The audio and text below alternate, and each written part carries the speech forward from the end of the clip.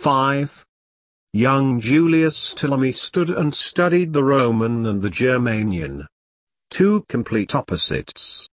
Helios was so elegant, so calm and so Roman. Wolf, however, was vulgar, dirty and inflexible. He despised them both, but for entirely different reasons. His eyes moved to the Praetorian officer with the shining armor, he who all Egyptians knew and both feared and hated. He stood with a straight back and head high, waiting at the cages with pigeons. Almost everyone hated him, and Julius could feel the hate growing. If trade with weapons will be regulated, I will lose all my opportunities. Weapons are my way out of this no man's land. It will give me an important position both in Alexandria and Rome. Weapons will pay for my children's education and protect my family against all evil in the world. But most importantly, those weapons will liberate Egyptus. I'm fortunate to be born as Optimus' son, although everyone pretends that this is not true. I know that all are aware of it. I'm almost untouchable among the ordinary citizens, though I, in their eyes, is a barbarian. I'm not one of them and never will be. When Wolf, that filthy man, returns home to the north, I will be invaluable in the trade between Rome and Egyptus and between Rome and Germania. Then I will get my real chance. Oh my gods, please protect Optimus. He saved my mother and gave me life. By giving me protection he will help me save Egyptus. In a few years I can move to Alexandria and bring my mother with me. Even though Julius only had been in Egyptus a few times, he loved the city and the people. After he met Selene he understood the separatists' desire for a land free from Rome. He, Julius Ptolemy, would be part of the liberation. Selene had explained to him about the work of the separatists and took him to a meeting with the leader of the group. Selene, with those big brown eyes, with her red lips and sensual spirit, had shown him what makes a body burn for desire. I have to see her again soon, he thought, aroused by memories of previous nights. He raised his head and looked at his father, Marcus Optimus, Dux of Optimus Quirinius. He stood on the cart, like a rock, immovable and hard. Julius would never get the idea to call Marcus Optimus father or Marcus. The few times he had spoken to him, he had always called him Dux. When they met in the streets his father had always nodded to him to acknowledge his existence. Julius was proud to be Dux's son and he tried to make his father proud. He was forever grateful that his mother met Dux and he had bought her from the brothel she ended up in after forced into slavery. She had been placed in one of Dux's wealthy trading partners' household. She got a leading position and governed the slaves who were responsible for the cooking. The pater, the master, in his mother's new house was Helios Hyperion, Selene's old uncle, who proved to be very important for Optimus' trade contacts in Egyptus. His family had roots in the Greek Golden Age after Alexander. Helios had almost complete control of all Optimus contacts in Asia Minor, Macedonia, Judea, and Egyptus. Each trading contract and transaction passed through him, which made Helios richer than most senators. The old white-haired man always had welcomed him into his home, shared his food and helped him when he got into trouble. He had spent more time at Helios than in his own home. It was at one of Helios' dinner parties he for the first time met Selene. Helios had at the same dinner explained how the Romans had improved the quality of their steel.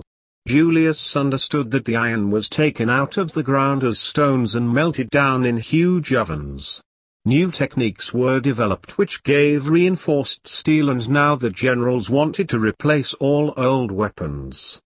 Huge amounts of swords, axes and daggers, more than 100,000 of each, must be produced, transported and sold. He would become rich and at the same time saving Egyptus.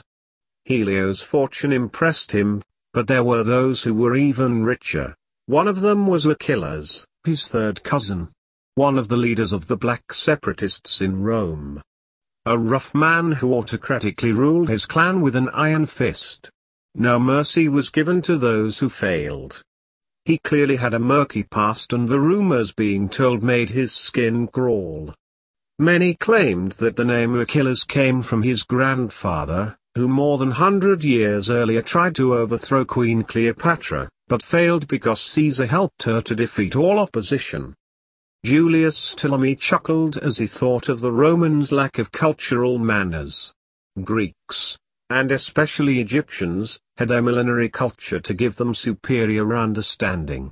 And Romans could not grasp the intricate interaction that must exist between two parties, regardless of whether it is between father and son, husband and wife, sellers and buyers, officers and soldiers, and even between the leaders and the people.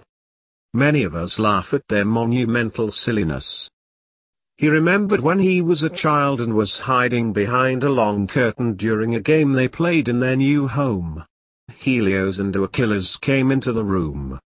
The two had laughed violently to a story about a senator who put his male organ in the wrong hole. At the time he could not understand what they meant with the wrong hole. Ha ha ha. The old shit-eater. With a prick like that he need a tight sphincter muscles to perform, you know. He has to be careful or it will rot. They laughed again. He had been standing completely still and hoped they would not notice him being there. Drops of sweat ran slowly down his back. Maybe they would think that he was spying on them. It was not until later when he grew older he understood and learned that it had been Longinus' father they talked about. Now a lot of people were wondering if Sensus Magistratum Commercial Longinus have the same sexual preferences as his father. Most Egyptians already called him Brown Snake. Great amusement always occurs when Longinus' name is mentioned, he thought, smiling. The Honorable Magistratum is most unlikely to know about his new name. He would invoke the god's curse over us if someone told him. The Romans have no style, no sense of humor. They do not appreciate the value of a sophisticated name, a name that gives so much more joy than a common name. Besides ducks, he understand. He is the most complex person I ever met. Julius froze, aware of someone studying him. Wolf stared into his eyes and Julius saw the depth of the man's soul. A darkness that no one understood. Julius' contempt was based in Wolf's evil and unreasonable demands for discipline. But somehow he still was grateful for everything that the northern barbarian had taught him. He had only been 8 years old when he first met the godless Germanian. Many traders on the Aventin Hill had employed Wolf Mano to teach their children the Germanic language. Immediately he learned what it meant to be non-Roman and different from the other kids when Wolf educated them. In front of all the other children Wolf had told stories about the barbarians that came from Egyptus. It was also at the same time in his life when he had heard rumors that Marcus Optimus was his father and he was a bastard. In utter confusion and frustration, he had hurried to his mother, Cleo Solaris, to ask if all these lies were true. She had only nodded in response. With a shrill cry Julius had disappeared out of the kitchen, out of the house, down the street until he could run no further. He had hated Wolf, hated Optimus and hated his mother. Perhaps it was then, he unconsciously decided to help free Egyptus. Later in the evening, when he saw his mother again, he asked about his father. "Why do we not live with my father?" he said with a trembling voice. "Roman men only live with Roman women." "Why?" "I do not know, beloved son, but it is the way they work. They are strange and are not like us. I want to live." He had stopped, because he did not know what he wanted. Tears had begun to fill his eyes and he had fought so hard not letting them fall, because then he would also fall. Instead, he looked at his mother, looked into her brown eyes and with anger in his voice said, "I hate Germanians, I hate Romans, I hate Dux Marcus Optimus." Before he could finish the sentence he received such a strong slap in the face that the whole world had begun to howl and black dots danced in front of him. "My son, listen to me," she had said with a dark and harsh voice. Her face had been distorted. She looked like an evil demon. "You should thank the gods that Dux found me before it was too late. Every day when you wake up, you should thank Dux. Do you hear me, Julius? Promise me that you ask the gods to help Dux in everything he does." She had taken hold of him and shaken him so hard until his neck had begun to ache. He stood paralyzed, staring at her. "If you ever again utter only a single negative word about your father, you are no longer my son. Can you hear me, Julius?" He nodded cautiously and looked down at the floor. The shame burned in his face. He had not understood, he was too young. Later he realized that if Dux had not bought his mother she had become trapped in a human hell. At first, when she was able to keep her beauty, life would have been easy, maybe even glamorous. Later when age would steal her smooth skin and full lips, only the dirty and cheap whorehouses, where diseases spread and life ended quickly, would accept her. The customers were filthy savages, violent legionnaires and perverted fools.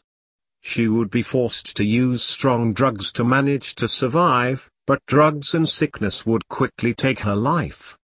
It took many days for him to understand and accept his mother's anger. But after that day, he thanked Dux Marcus Optimus every evening for saving his mother and given him life. Sometimes when he looked into her eyes, he could still glimpse the anger he endured that day. This reminded him of his gratitude. They had never talked about what happened again. Everything could now be destroyed if the Senate once again took control of the arms trade. How can they be so foolish? He asked himself. One worry never left him and it continuously disturbed his mind. Could our revolution injure Dux? Can anyone track the weapons to the House Optimus transports? What if Dux is accused and convicted for the conspiracy? Would he then have the courage to save his father? What happens in the Senate? He asked Helios with as uninterested voice as possible. They have taken a break during the festival. Otherwise, they are planning for the Emperor's return. Everyone is aware of the need to pay a tribute to him for his achievements. And after the festival? One question that is on everyone's lips is the new law on arms trade.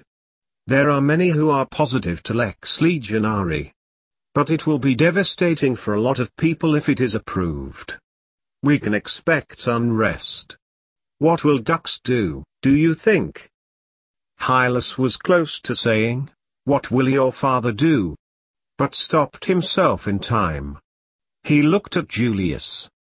Before he could finish his answer, Wolf's dark voice interrupted them.